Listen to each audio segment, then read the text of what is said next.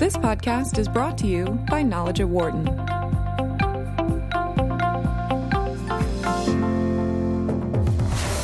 From the campus of the University of Pennsylvania Wharton School, this is Knowledge at Wharton on Business Radio.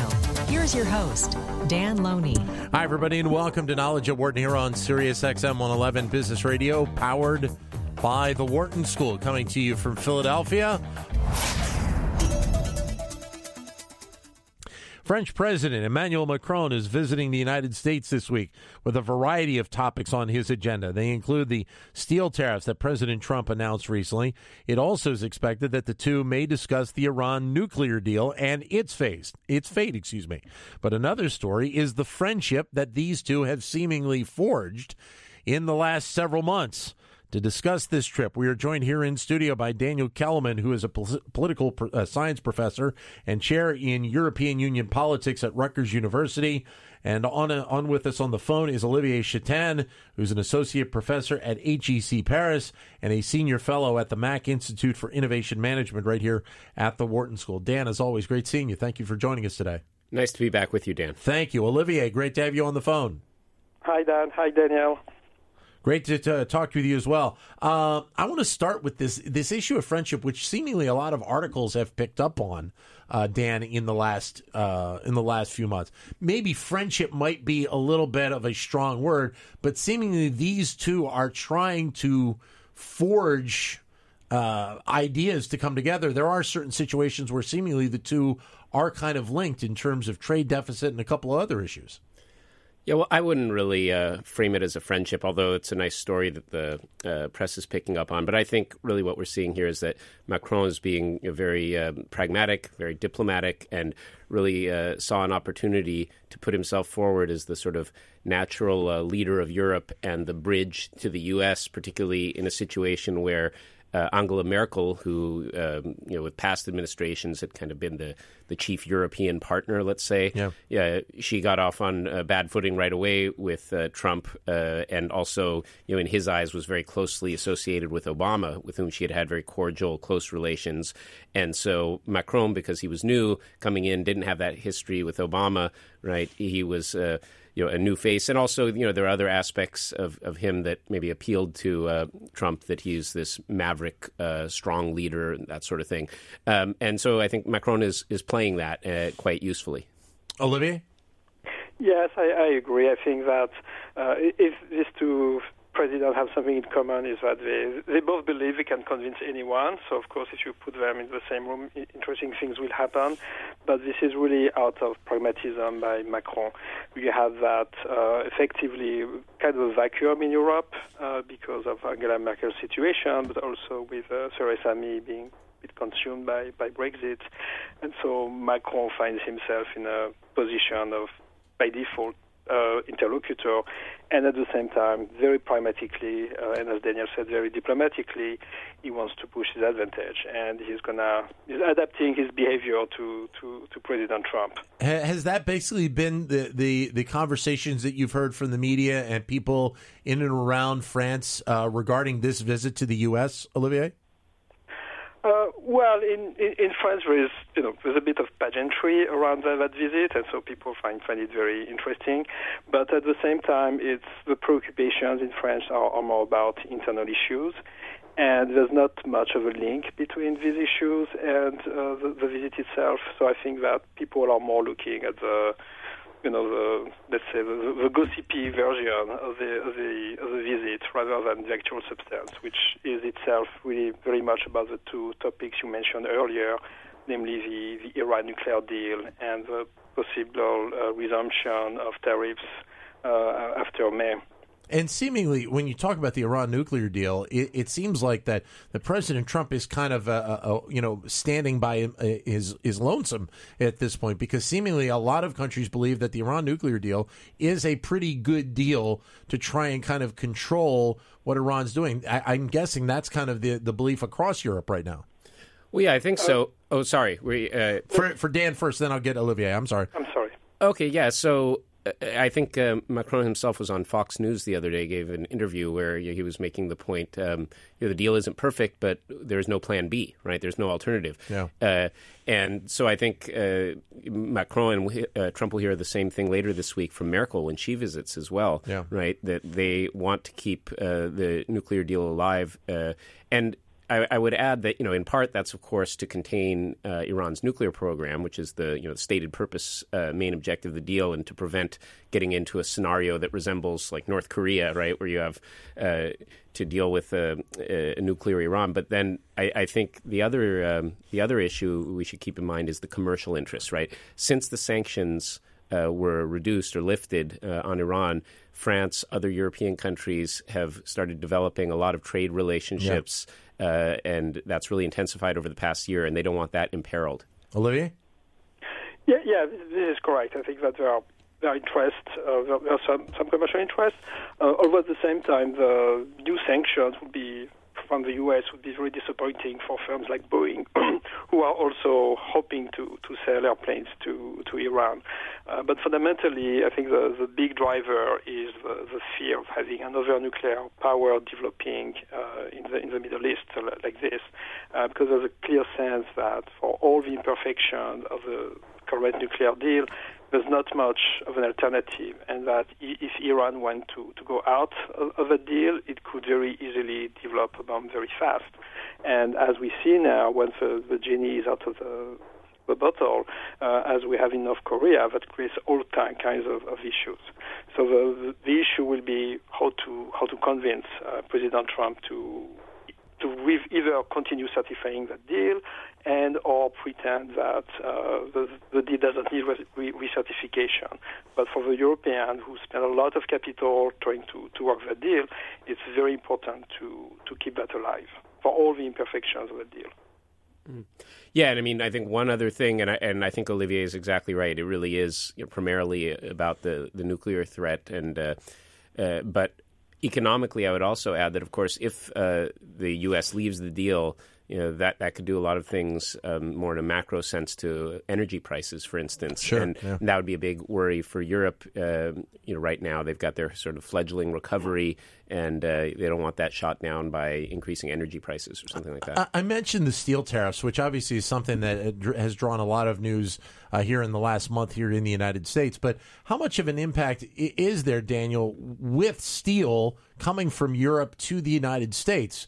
Is it a significant amount? Is the tariff a significant concern for the European countries? And seemingly, it feels like that President Trump is willing to kind of break from that rule when he needs to. He's already made that change in terms of allowing Canada and Mexico to kind of be exempt from the tariff. And you would think that he would probably do the same for Europe as well. Well, that's certainly what Macron and Merkel hope for and will be pushing this week in their visits. But keep in mind, Trump set this May 1st deadline, right? Yeah. And so for now, he has not granted the EU a permanent exemption. And to answer your question, yes, it would be a very big deal. I mean, often when you look at the trade figures, they do countries one at a time, and so it doesn't look as though any individual EU country is as big a trade partner on steel or aluminum, right? But when you look at the combine them, then they are very significant.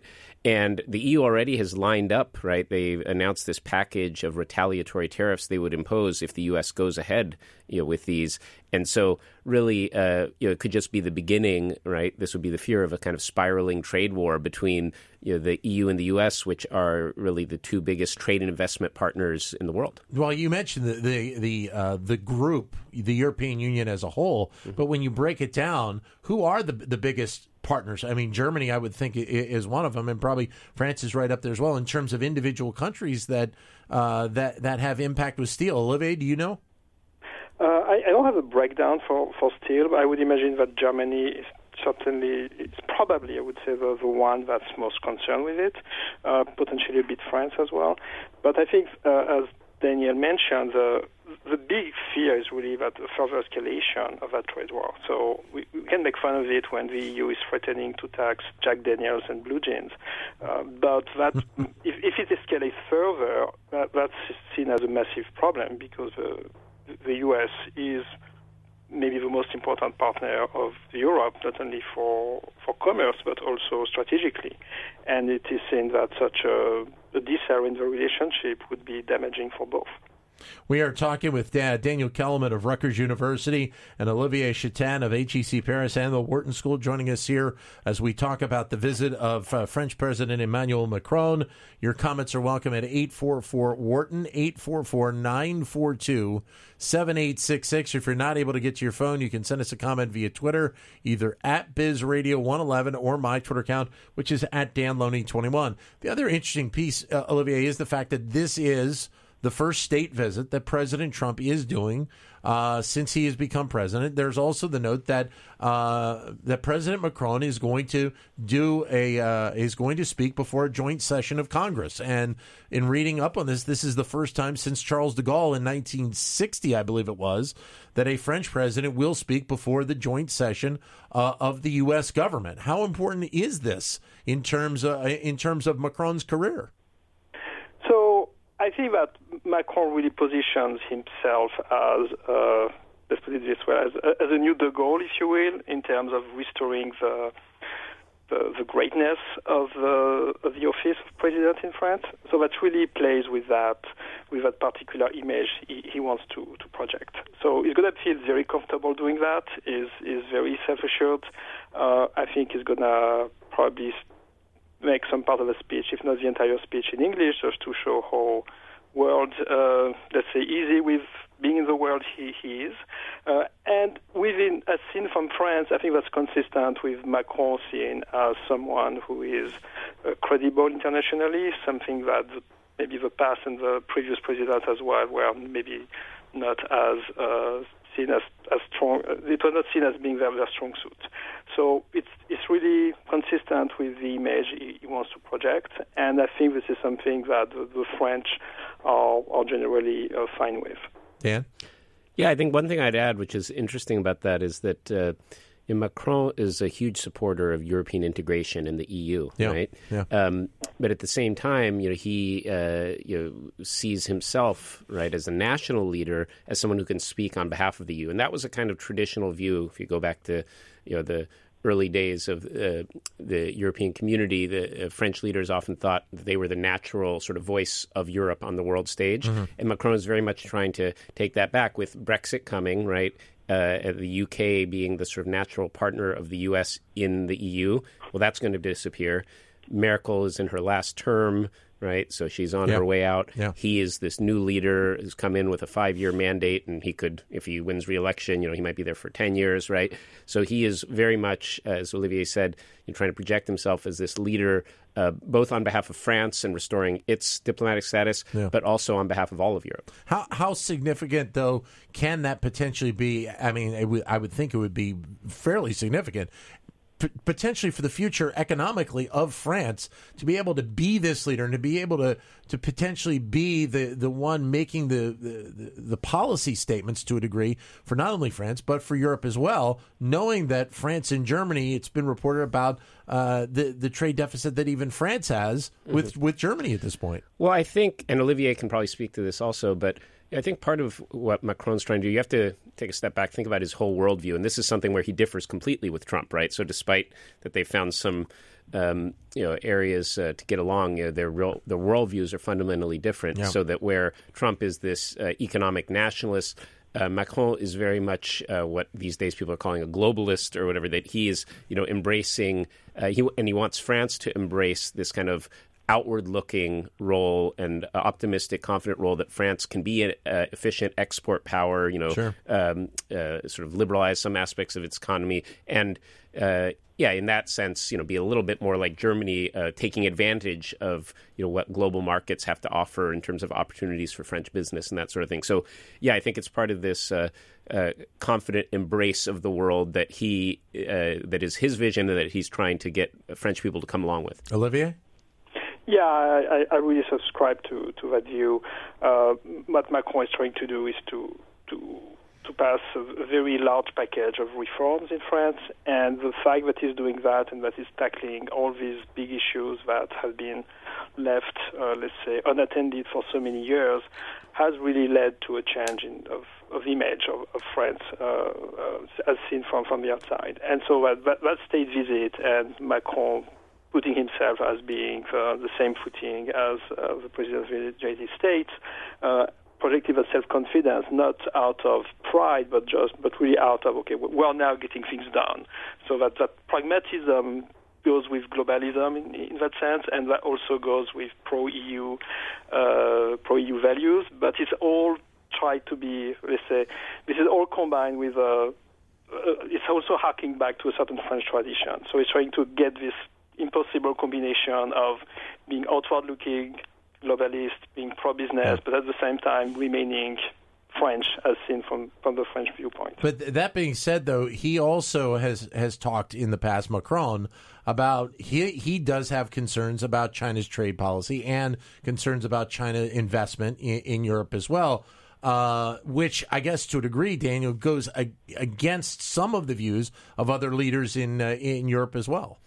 Well, and I think if we tie that, to the visit here and the discussion of tariffs, I think what Macron's going to try to do is say, well, President Trump, you may have issues with China, but don't sort of put us in the same basket with them. Yeah. Rather, you need your European allies, right, to stand with you and to demand sort of fairer trade with China. And again, that isn't to say he's going to do the same kind of protectionist moves that Trump's done, but I think he's really going to try to plant this idea of dividing your allies from those who are engaging in unfair trade or that sort of thing. Olivier? Yes, I agree. I think that even though Macron is pro-Europe and you can see him as a globalist, is totally willing to play hardball if necessary. So in that sense, there's no contradiction. And since he's a big pragmatic, if there are issues with any country, including China, is going to try to get everyone possible on his side, including President Trump, even though their basic worldviews are very, very different. We are joined in studio by Daniel Kellerman of Rutgers University, Olivier Chatin of HEC Paris, and the Wharton School. Your comments again, welcome at 844-WHARTON, 844-942-7866, or if you'd like, send us a comment via Twitter, either at BizRadio111 or my Twitter account, which is at DanLoney21. Not only, Daniel, is Macron seen as a globalist, but also their views on climate change are obviously quite a bit different, he and Trump. Obviously, Macron would like to be able to see the Paris Climate Accord be able to move forward with the United States as part of it. I don't know if he brings that up on this visit, but it's obviously something that is probably in his mind that he needs to discuss with President Trump at some point. Yeah, they've discussed it before. I think in their last visit in Paris that came up. It's, been a recurring theme. And by the way, apparently from the press reports, they talk quite regularly, in particular with regard to Syria and issues like that. So, they're in touch. And I know he's pressed him on the issue, and energy and climate policy and the fight against climate change is a priority, a very strong priority for Macron. But I doubt that'll be the top issue in their meetings today. Olivier? Yes, I think that's one of the underlying issues. But I can think that Macron probably thinks that it's going to be very hard to make President Trump move on that issue. Although I was looking at the list of people who were brought in the French delegation, and I think I spotted a couple of scientists who were brought to France to work on climate-related issues. So I guess that outside the level of the president, when you have the other discussions around these issues, will also be still concerning climate change and the Paris Accord. What's the expectation that you have then, Olivier, of these 3 days that President Macron will be here? What is kind of the best case scenario in your mind? Well, the best case scenario would be to convince Donald Trump for at least a few days that not everything is bad with the Iran deal, and maybe on the medium run to nudge him towards giving to the EU an exemption from the tariffs. That would be the best. So I'm not holding on the first point on the Iran nuclear deal. On the medium run, I'm not holding my breath, to be very honest, because the impression of the argument that Macron may be able to make that Macron will not be staying in Washington forever. So these things will apparently come and go. So that would be the best case scenario would be positive move on these two fronts. I'm more optimistic on the trade war front than on the Iran nuclear deal front, sadly. Yeah, I would agree in terms of the likelihood of success on those two. I mean, the one other issue that's likely to come up quite a bit is Syria, right? Yeah. And Trump is talking about pulling out all U.S. involvement, and Macron is going to be pushing him not to pull out U.S. troops, worrying about the kind of vacuum that will create into which more Russian influence could move in, and also ISIS coming back, et cetera. So I think that'll be the third of the top three issues. Well, and the Russia piece to it is very interesting because of the fact that seemingly the European Union continues to not think highly of Russia and some of the things that are being done by President Putin. And we've seen the United States and this administration put sanctions on various oligarchs in Russia, but that's been the extent as to what this administration has done to this point. So again, I would think that Russia could be an area as well that can be discussed, and whether or not that anything happens on it is still be determined, but at least it's something that Macron really wants to, I would think, bring forward. Well, yeah, Macron, the EU has imposed and maintained these sanctions on Russia. I mean, there's the new sort of sanctions because of the poisoning in the UK. But leaving that aside, there were already the long-run sanctions that have been in place because of the illegal invasion of Ukraine and takeover of Crimea. So the EU has sustained those sanctions.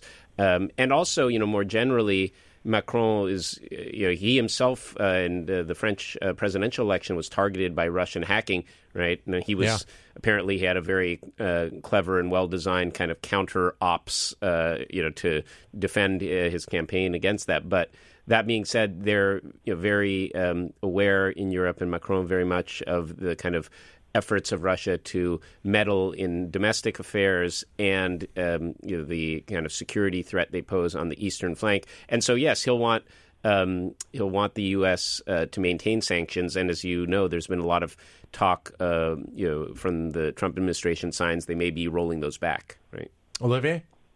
Yes, I agree. I think the Russia topic is very sensitive, and that's something that Macron is indeed has personally experienced. And I remember when the very last day before the election, before the media blackout, just before the election, then there was a bunch of leaks that went out, but it turned out that these leaks were actually fake documents made by the Macron campaign to discredit the leakers. So there's some clear, close experience there. But there's one topic I'd like to put out there as well, which was related to Russia. I think that one aspect of that relationship that's maybe a bit underreported, but which I think is actually one of the main objectives of Macron as well, is to continue keeping and strengthening defense-related and security links between the two countries. Yeah. And which another symptom of that was the Syria, the intervention in Syria. There's a sense that there needs to be some very close cooperation between the two countries, and that's something that France really depends on, maybe more than the U.S. depends on France, and that's something that is clearly a major point, is to maintain that relationship and deepen that relationship on the defense side. Yeah, and I think that's completely correct. And I mean, in a bigger picture, or in addition to being a big champion of European cooperation, integration in the EU and in security, Macron is also very much behind the transatlantic alliance, that kind of traditional view. And a lot of people have been worried that the Trump administration, some of the figures, people like Bolton coming in now, may be sort of pushing for dividing that traditional, Western alliance, with a more America First attitude that's suspicious of things like NATO. And so Macron really wants to keep the U.S. on board with security cooperation. Olivier, part of that story also is the fact that there has been a growing level of watch, I won't say concern, but of watch right now of Chinese investment here in the United States. Is there that same level of watch, maybe not necessarily concern, in Europe where China investment is concerned? Well, I don't think that there's the awareness is as high as in the U.S. in the way you describe it, but I would expect that's something that is starting to be monitored very closely, and not only in France or in Europe itself, but if you think of as well in the traditional European sphere of influence, like in countries like in Africa, where you see a lot of investment and influence from China, and that's something that I would say people in Europe still have some need to wake up to. Great having you both with us. By the way, one article that I saw yesterday regarding this visit between the two leaders said that President Trump likes to be charmed.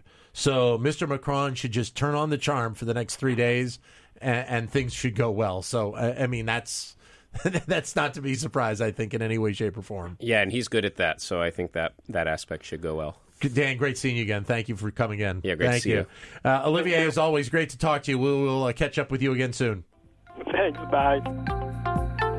For more insight from Knowledge at Wharton, please visit knowledge.wharton.upenn.edu.